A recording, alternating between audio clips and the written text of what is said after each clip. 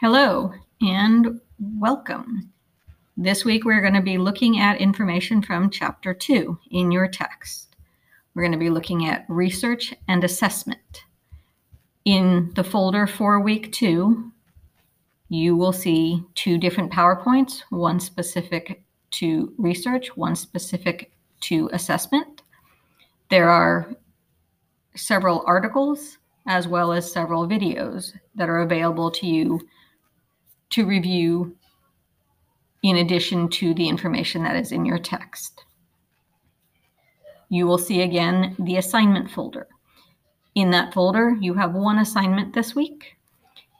You will watch the video that has been provided, and you will be taking notes to determine whether or not qualitative data or quantitative data provides you with the information needed to accurately assess a child. So you will follow the instructions in the assignment, and you will be able to complete your assignment and submit it through the link that is right there.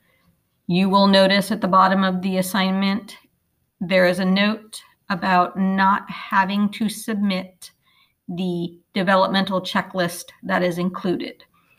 That is up to you.